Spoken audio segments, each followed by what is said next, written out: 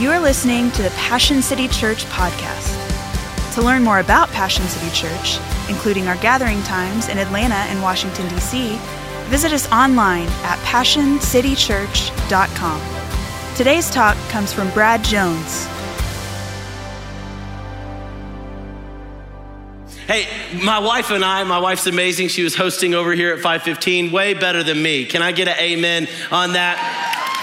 I didn't ask for claps. I asked for an amen. Claps were a little bit too energetic, you know?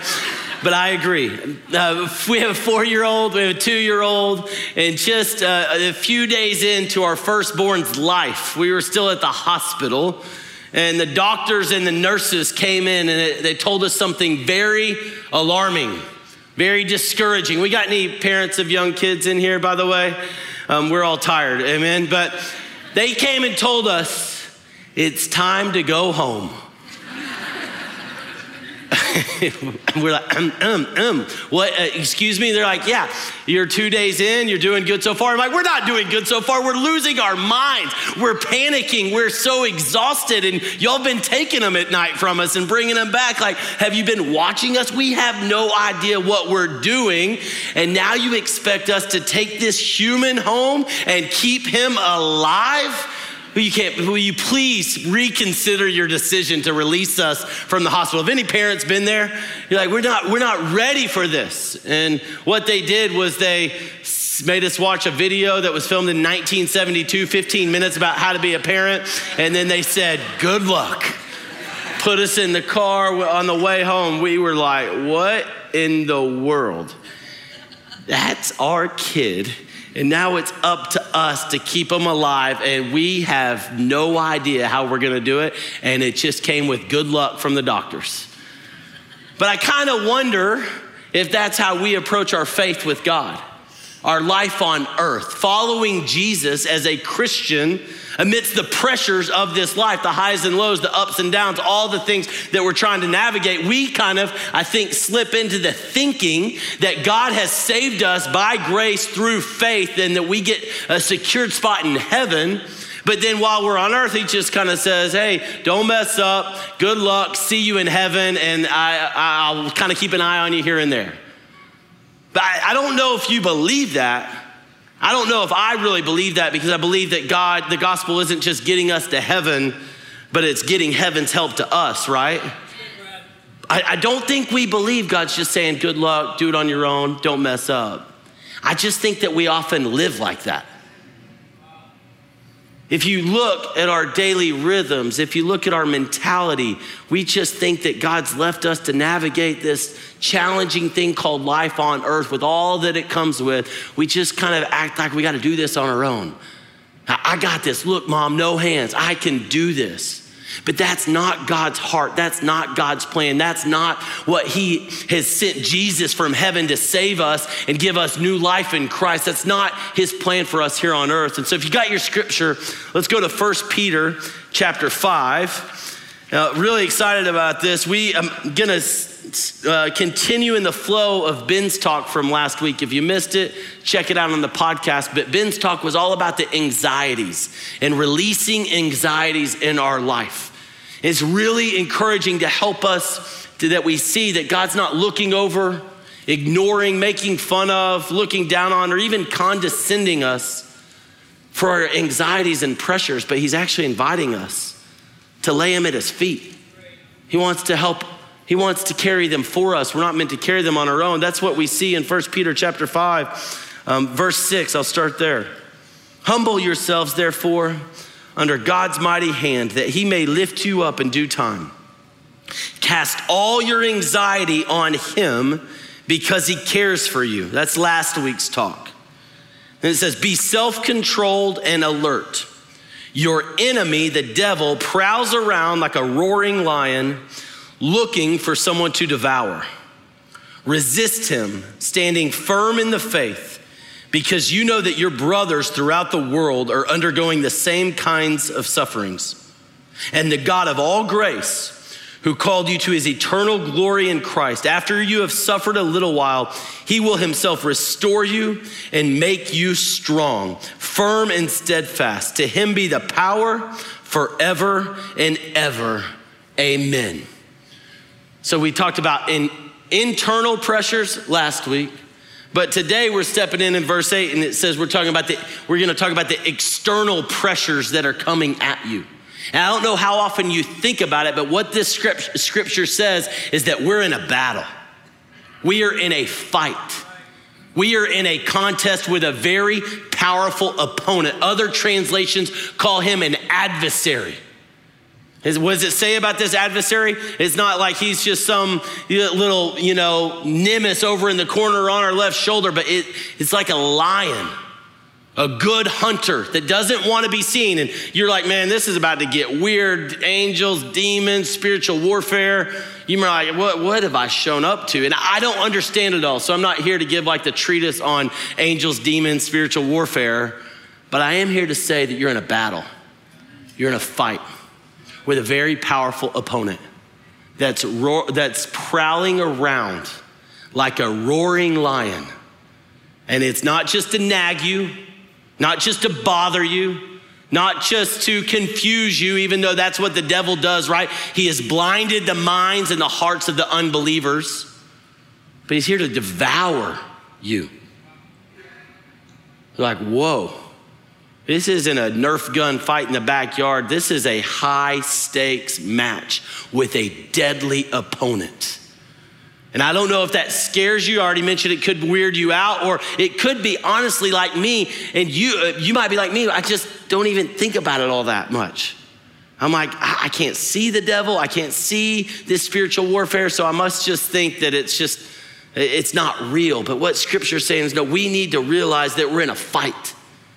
And we have a deadly opponent. Other scriptures say the same thing. In Ephesians chapter 6, let's see.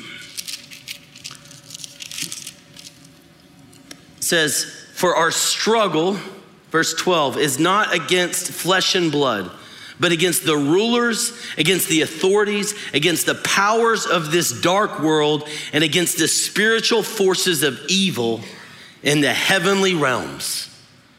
You're like, oh, I thought my struggle was against my boss or my ex or my group of friends or my bank account or just from this far off thing. It's like, no, actually, our struggle is against something greater than that. Our struggle is not always against flesh and blood. Like, no.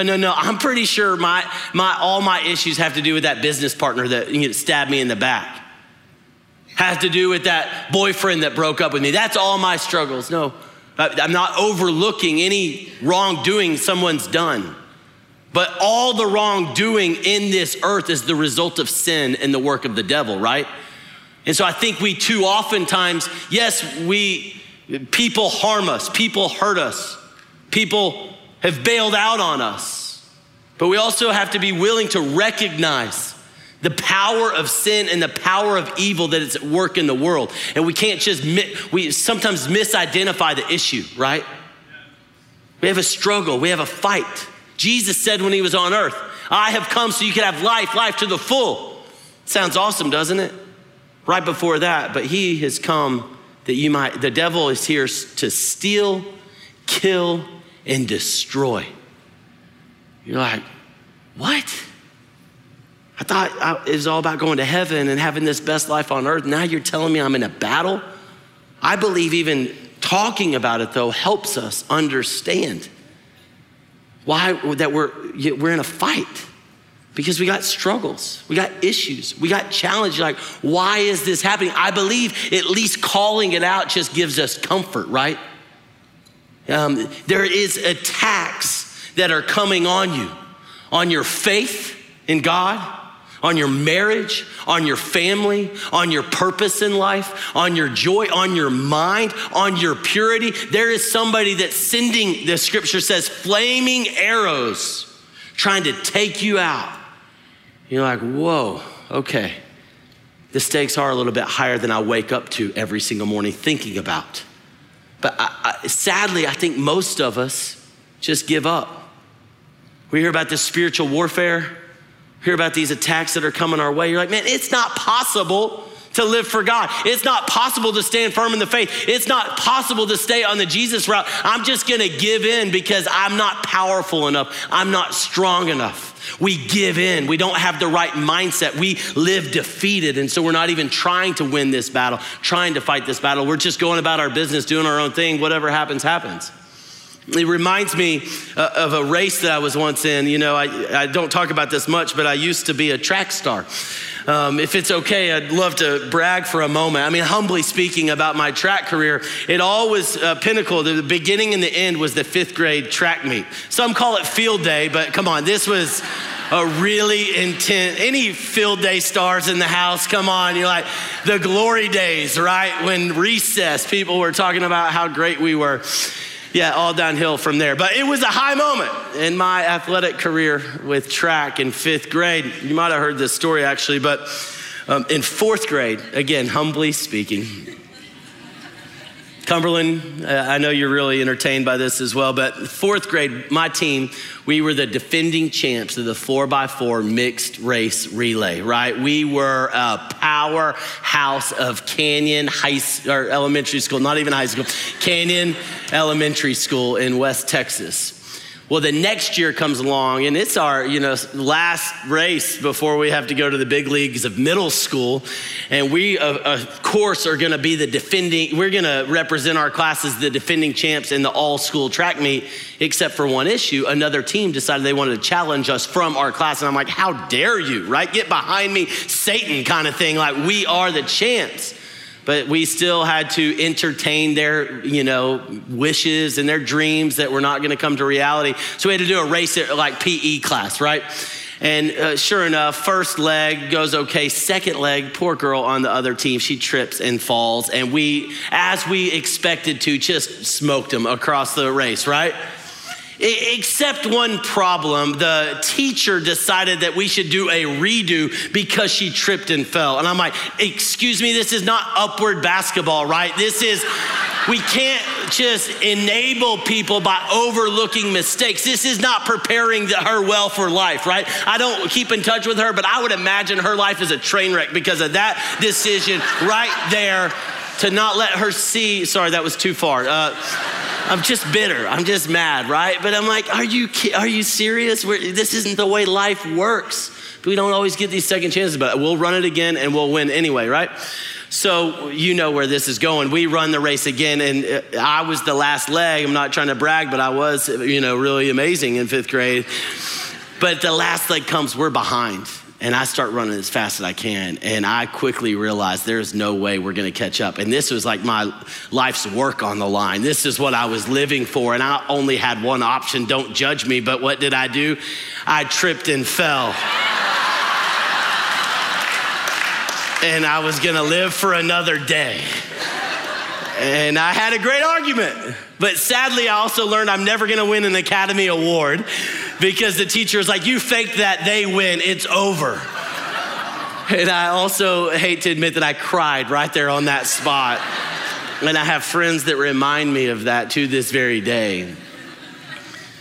But we're in a struggle, people. Life on earth, yes, we've been saved. We have the peace of God and the joy of God, but while we're on earth, we're gonna struggle. While we're in the flesh, till we get to heaven, there's gonna be things that come our way, both internally and externally. And I want you to know today that we can't live with a defeated mindset and just give up and just trip our way out of the race to say, we're not even gonna try to get to the finish line. That's not what God's calling you to do. He says, fix our eyes on Jesus, the author and perfecter of our faith. For the joy set before him, he endured the cross, right? And we gotta get rid of the sin that easily entangles and the chains that are holding us back. And let's run the race that God's marked out for us. We can't live defeated. We can't give in. I don't know what you're struggling with. I don't know what your challenges are. I'm just saying you're in a fight and it's not time to give up or give in, but the battle is worth it. Be like, yeah, Brad, if this devil is a roaring lion, flaming arrows, how do we even deal? How is it even possible? Well, scripture helps us here in 1 Peter, back to 1 Peter 5, verse 8.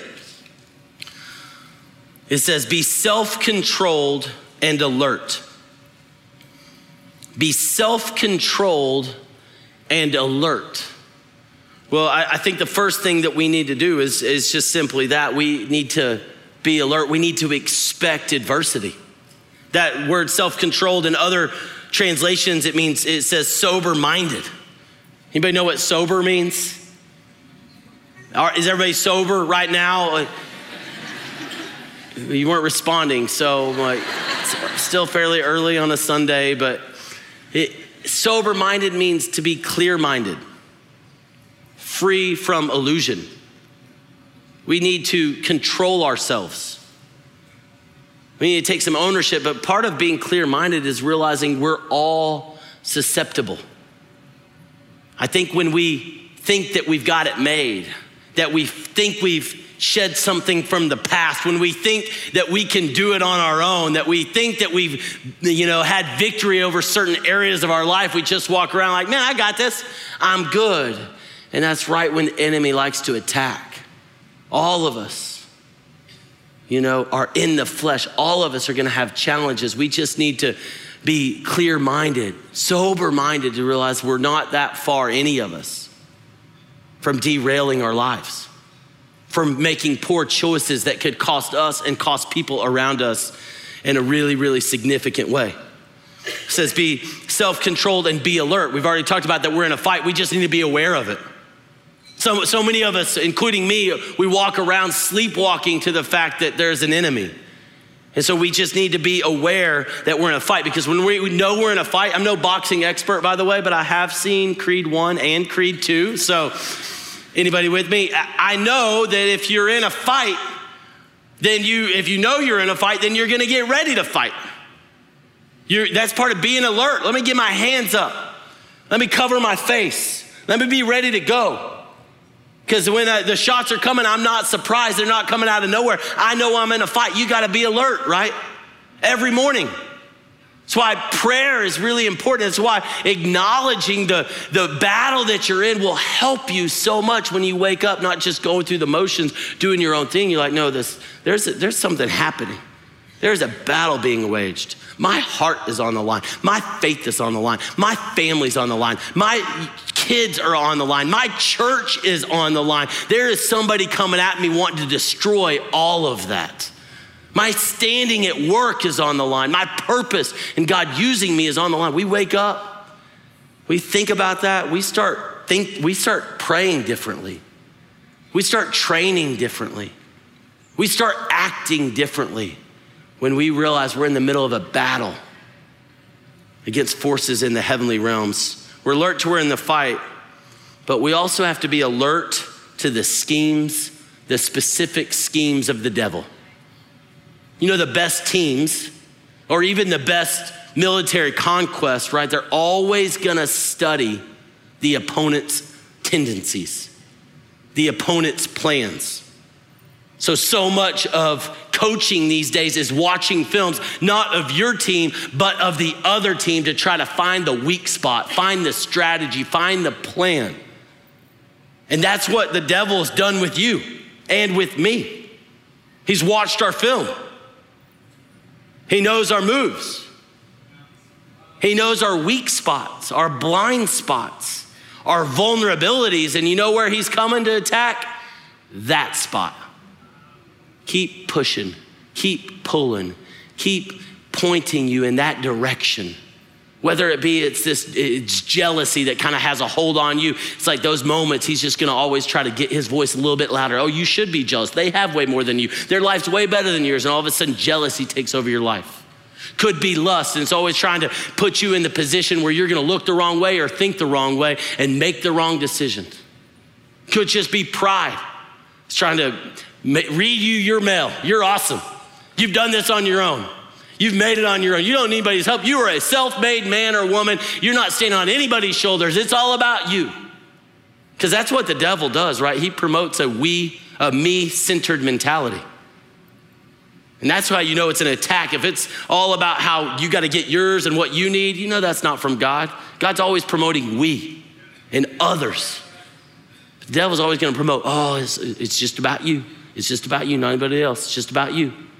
He's got some strategies. Maybe it's bitterness. It says in scripture that don't give the devil a foothold. Devil's trying to get a foothold. He's trying to get that spot where he can just pull anytime he wants and take control of your life. Have you turn your back on God?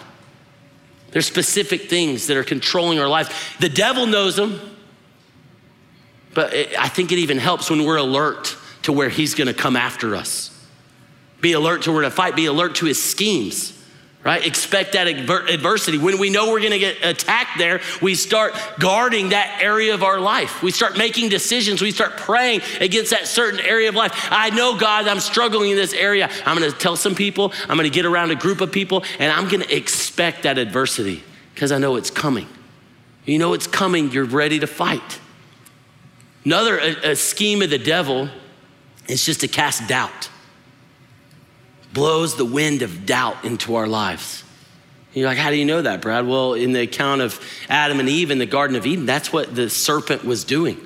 Genesis chapter 3, right, 2 and 3, it's all about him just saying, because there was one rule, right? In the garden, Adam and Eve had the whole garden.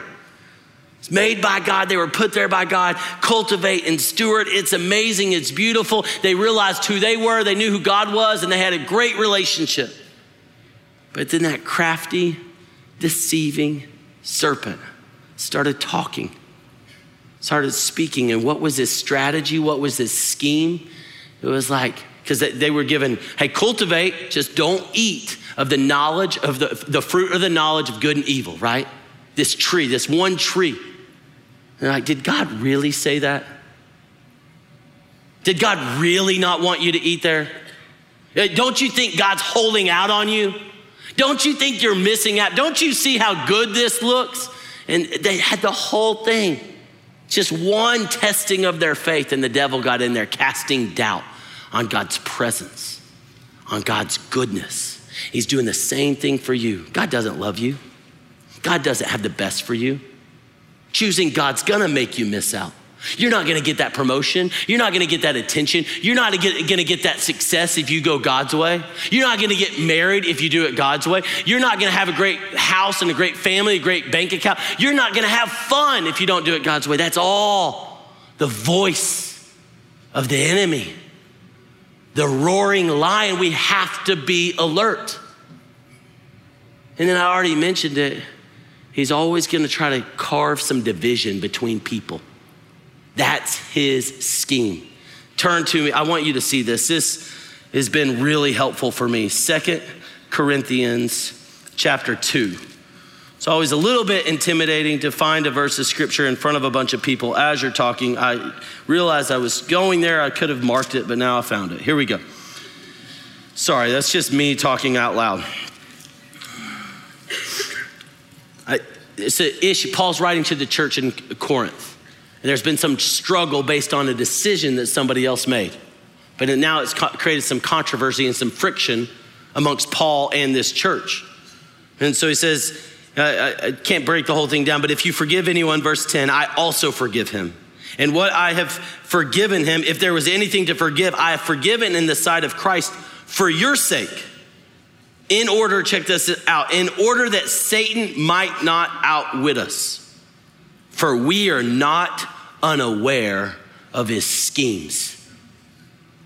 He's trying to outsmart you by coming in and using something that didn't happen to you, but to somebody else, and get differing opinions, different conflict, different point of views. It's like, okay, these are the Jesus people, but all of a sudden I've got in there. It's about who's right, who is wrong, who did what, who said what. And you're like, next thing you know, he's got a wedge of division. I mean, have you ever thought about that? A lot of the conflict in your life?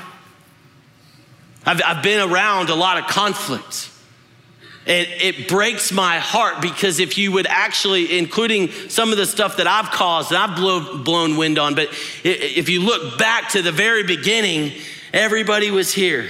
Everybody was good. And it wasn't this big giant decision, whether it be your family, your marriage, your organization, your friendship, right?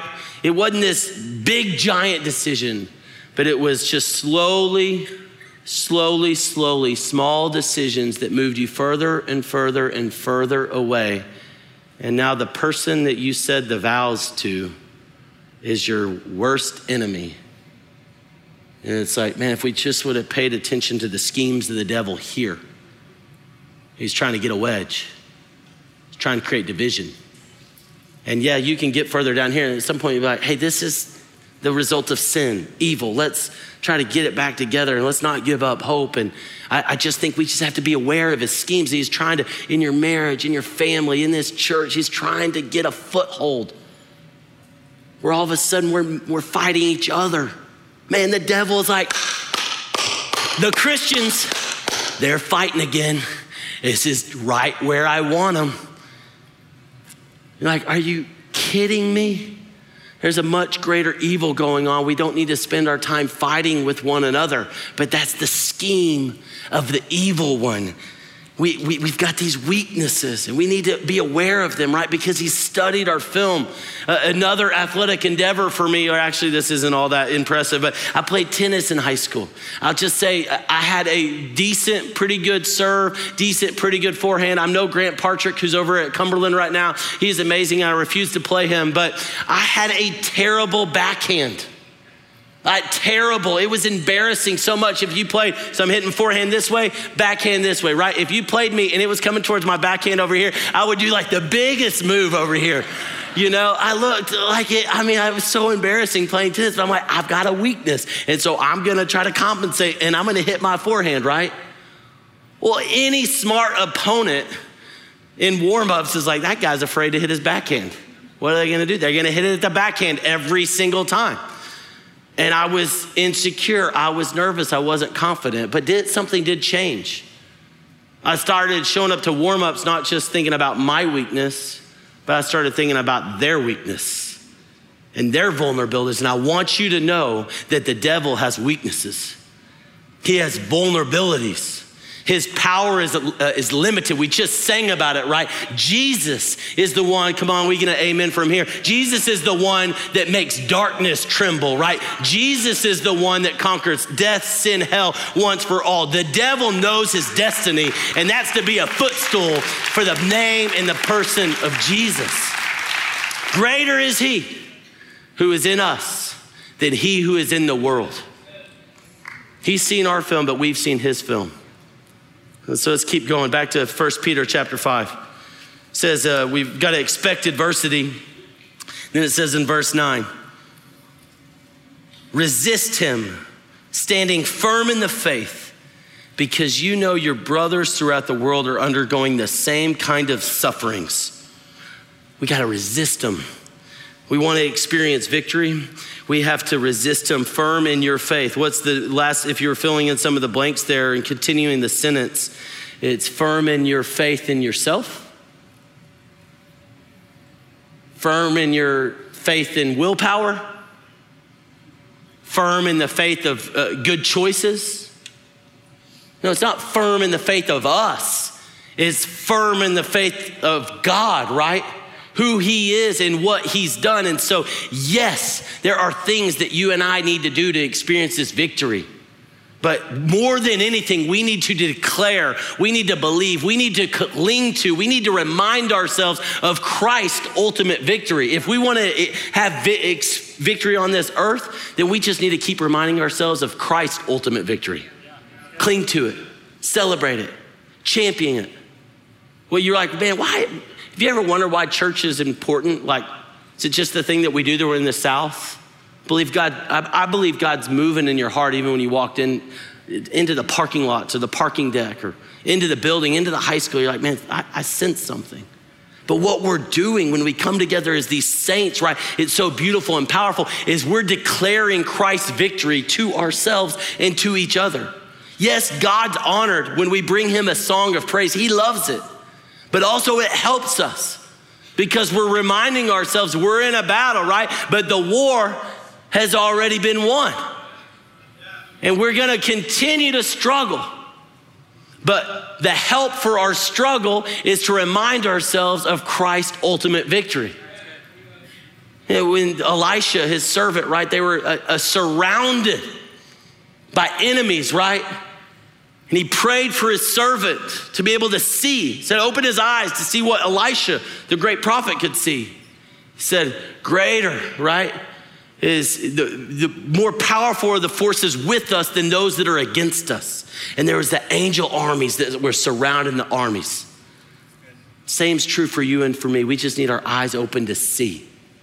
We have a strong, loving, heavenly Father that's there. And he wants to help us. He wants to help you.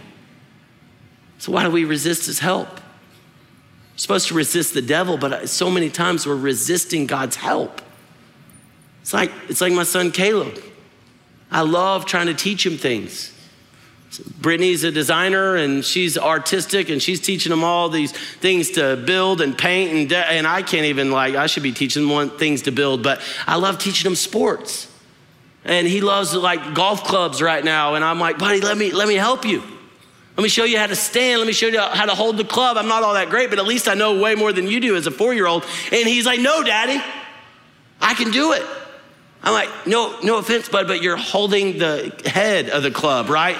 Not the handle, and you haven't hit it in 10 minutes. Don't you think that you need some help? He's like, no, I got it. And that's the rhythm of our lives. And even Jesus, when his disciples asked, hey, teach us how to pray. And we all know that prayer. We've recited it, most of us, in awkward moments when we figured out we learned a different translation than everybody else. But Father who art in heaven, hallowed be thy name. Your kingdom come, your will be done on earth as it is in heaven. Give us today our daily bread. Forgive us our sins as we forgive those who have sinned against us, our debts and debtors, right? It says, lead us not into temptation, but deliver us from evil. So even in the model prayer, Jesus said, Father, we've been talking about having a perfect heavenly Father. Lead me, help me, not into temptation, but deliver me from the evil that's in the world. He wants us to come to him. He loves when we draw near. He's not like, oh, you need help with that again? Oh, I've taught you, I've told you, how many times we're gonna go through this? He's like, that's my girl. That's my boy, and I love nothing more because I know how hard life is. I know the challenges. I know what they're up against. Jesus, right before he gave that model prayer, was in the desert going toe to toe with the devil. Where the devil was casting doubt on Jesus. If you're really the Son of God, Jesus can sympathize, scripture says, with our weaknesses. And he loves it when we come to him and ask for help. Because when we come to him, we start getting that victory mindset that he wants us to have. That's the thing, is when we start praying, when we start believing, when we start declaring God's ultimate victory, then all of a sudden we start believing. And we don't give up. Like, I can win. I can overcome. I can break the mold. I can do things differently. I don't have to follow in the pattern of the world or the pattern of my family, or I don't have to be disowned by these destructive thoughts and tendencies that are just waging war against my soul. I can have victory. Victory is possible. Freedom is possible. My heart breaks because in this room and in North Atlanta High School, there are countless numbers of us that are struggling with the same thing we've been struggling with for years, decades. And sure, some of them could be thorns in our flesh that reminds us of the grace of God in our lives. Paul had one of those. We're not really sure what it was. But I also know Paul was teaching that if we live by the Spirit, we should be putting to death the deeds of darkness. And so think, if you and I really believe, and again, we're all gonna struggle. If you don't struggle with anything, come up and teach next week. I extend the invitation on behalf of Louis. Just come and speak for the rest of the year, right? Or we'll just do a show of hands. Who's struggling with something right now? We're not gonna turn to your neighbor and say your deepest, darkest sin, but come on, I'll just say for myself. I know, as a pastor, don't be discouraged, but I know my battle with sin's not gonna be over until I get to heaven. But that doesn't mean I just give up and believe that victory is not possible. Victory is possible. Freedom is possible. Shame-free is possible. Guilt gone is possible because Jesus has won the ultimate victory. We got any dog fans in the house? Any dog fans at Cumberland? Lots of Aggies over there, I believe, in Jesus' name. Well, on September the 7th, just a few months from now, the great and mighty Murray State Racers are gonna walk in. Did somebody clap for Murray State? Did anybody know that you were playing Murray State? They're gonna walk into Sanford Stadium. They're gonna get off the bus, and their coach, I don't know him, but bless his heart, his name's Mitch Stewart. And he is gonna give a speech to his team. And he is gonna do his very best with all of his heart to convince those racers that they have a chance. I'm not even a dog fan, I would love the Murray State Racers to win. Maybe this is a prophetic moment, but we got one yes, we got one amen, we got one let him use you right here down front. So he's gonna do his best to try to convince his team that they have what it takes to beat the Mighty Dogs at home when no one even knows their mascot's name, or if they have a football team, they just know we know that they got somebody drafted or gonna get drafted in the first round of the NBA draft, right? They have no shot. It's all gonna be hype. 0.0000001% chance of winning that game. The odds, not that you're a betting person, but the odds are gonna be terrible. But that's not the case with you, with me. We have been given everything we need for a life of godliness, right? God has made it possible by a Father in heaven, the Holy Spirit living in us, the example of Jesus, that we can walk in victory and freedom. And we need to start believing it by having that mindset.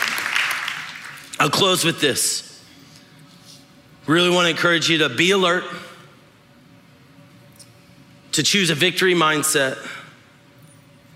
But I also want you to realize it's not just about being saved from someone, the roaring lion, the enemy, the adversary. It's not just about being saved from someone, but it's being saved for someone. I love the Lord's Prayer. I was just mentioning it.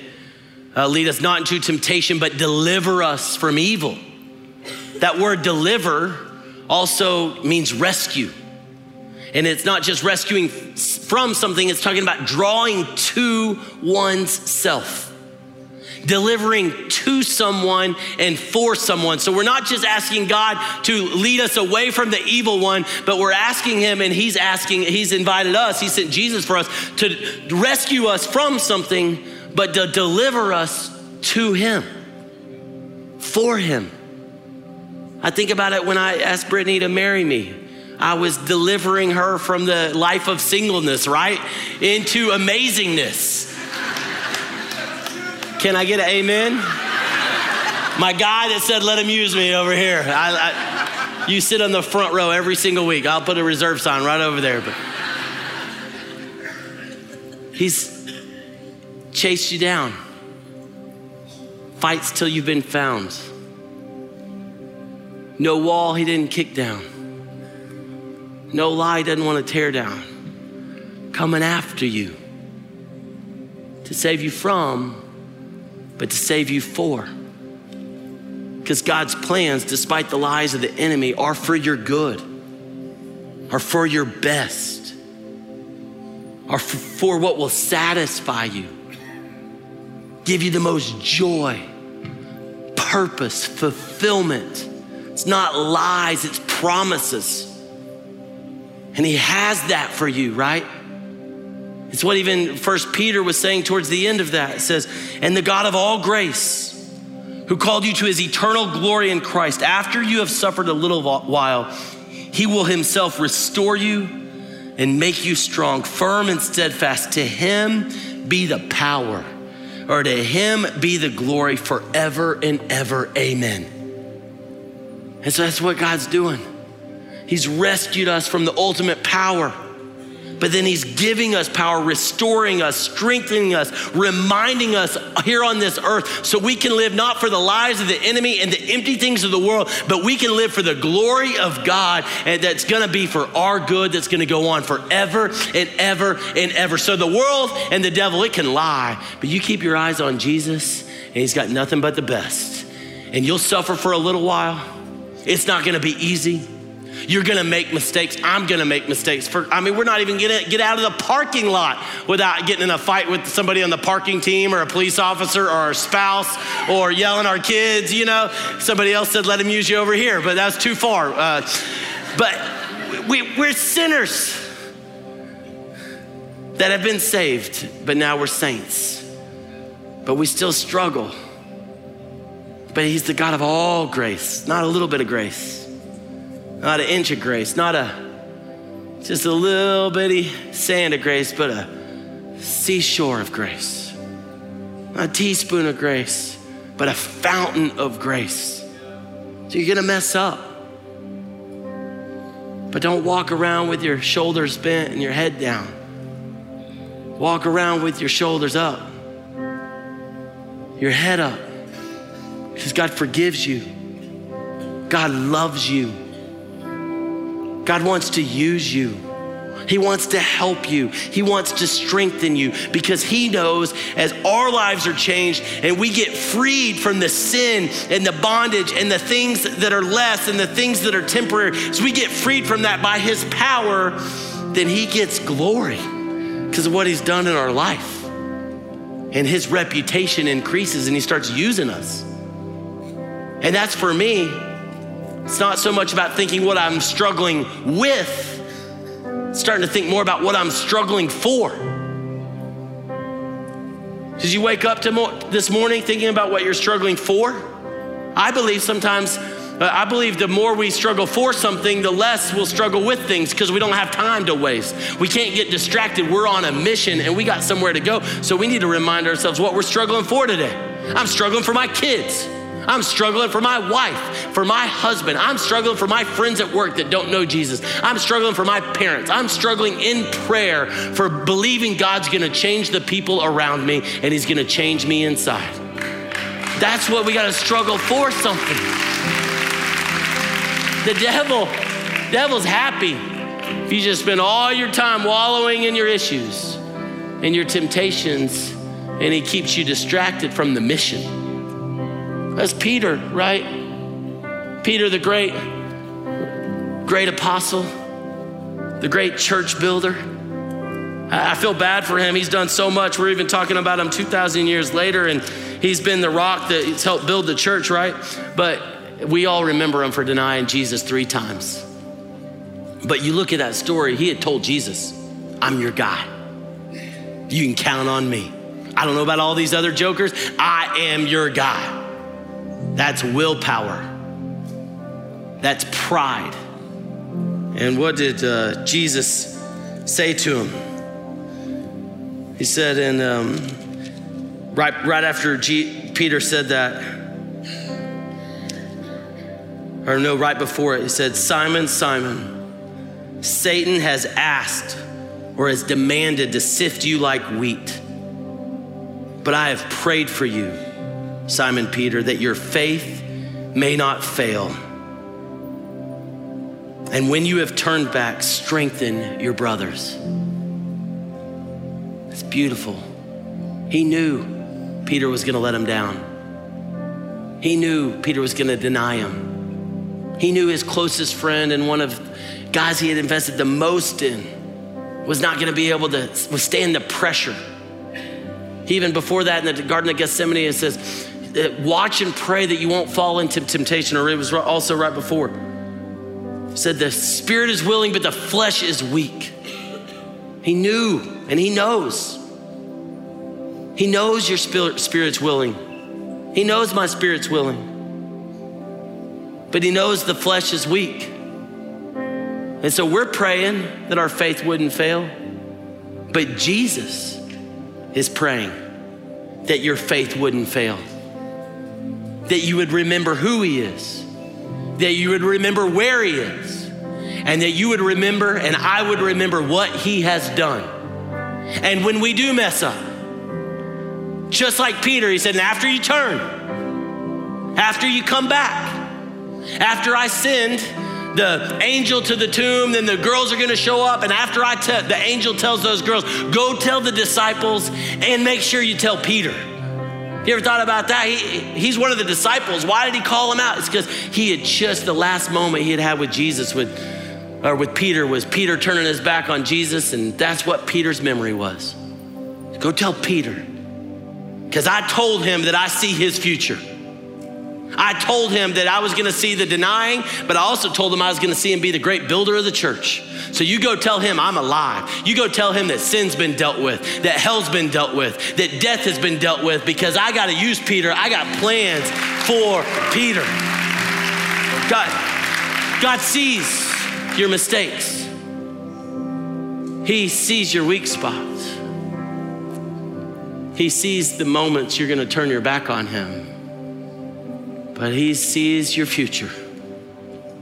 And just like he told Peter, he wants to tell you, after you've turned, strengthen people, help people, strengthen your brothers, strengthen your sisters. Put your hand around somebody that's going through something. Maybe it's something you've been through. Don't make fun of, don't belittle, don't condescend, but you just say, man, you got this. You can do this. I've been there and I made it through, so can you. I'm praying for you. I'm here for you. I might not know what to say, but let me know if you need anything, because you can count on me. It's time for you and me to continue to be on mission to strengthen our brothers and sisters.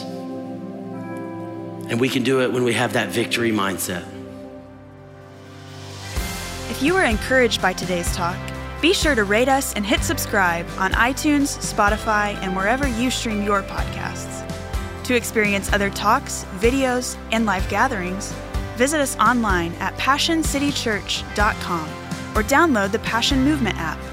And again, thanks for listening to the Passion City Church podcast.